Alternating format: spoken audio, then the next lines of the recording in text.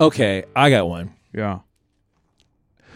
When people talk about intensity in lifting, what do they actually mean? Because I think that who's saying it? That just anybody. Because I don't think everyone's talking about the same thing.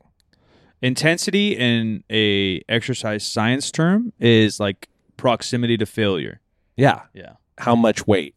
Yeah. Like RPE. Yeah, RPE is a way to scale intensity. Percentage is a way to scale intensity. Yeah. I don't know what people are thinking. But because everyone wants to be a coach now and they don't necessarily know the basics.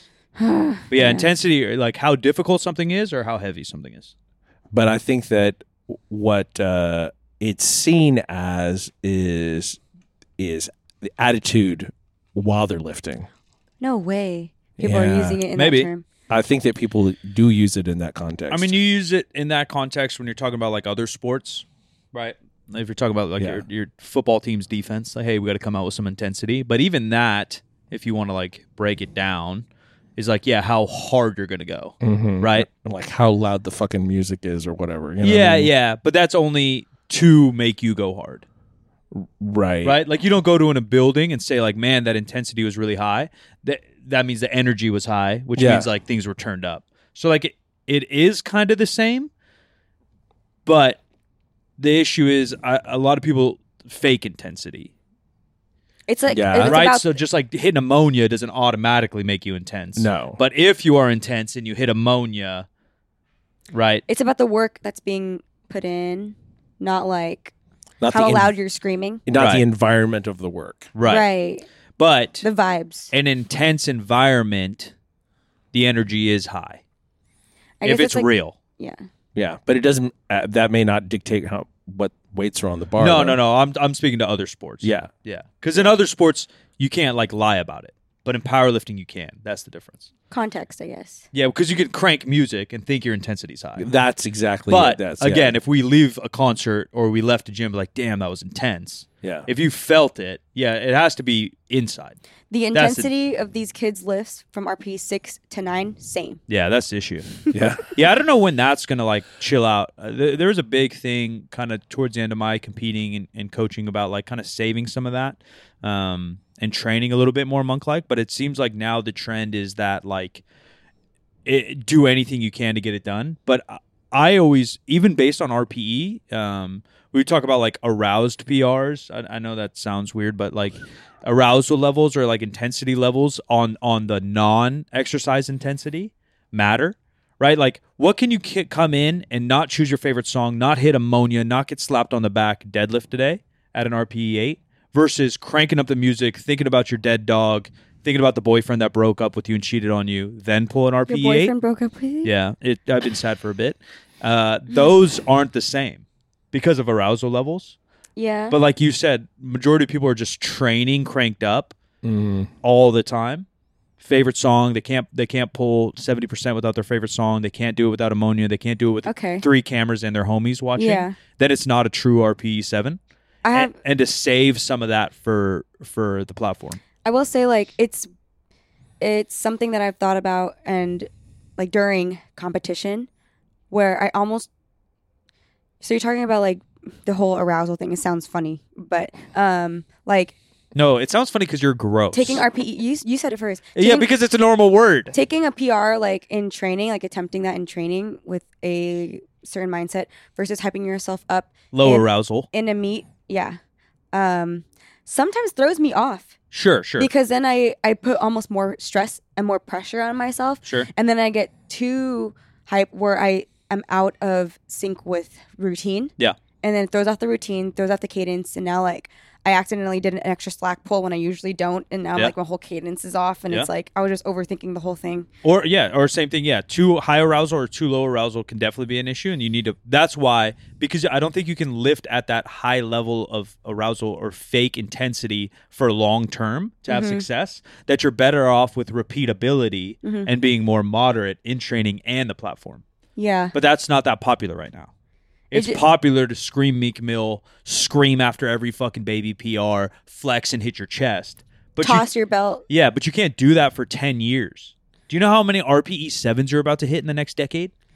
Yeah. You just can't do that and be real with it. That's and for some reason I feel like that's not as commonly spoke about, but that was something I talked about a lot, and I would joke about it, even like playing some like boring ass music. You guys have seen me even when I was deadlifting heavy last year. Like I'm not fucking hitting ammonia. I listen to piano music, and Franco's like, "No way, you're real, dude." Yeah. I'm like, dude, I don't know. Because you do it long enough, that music's actually not helping.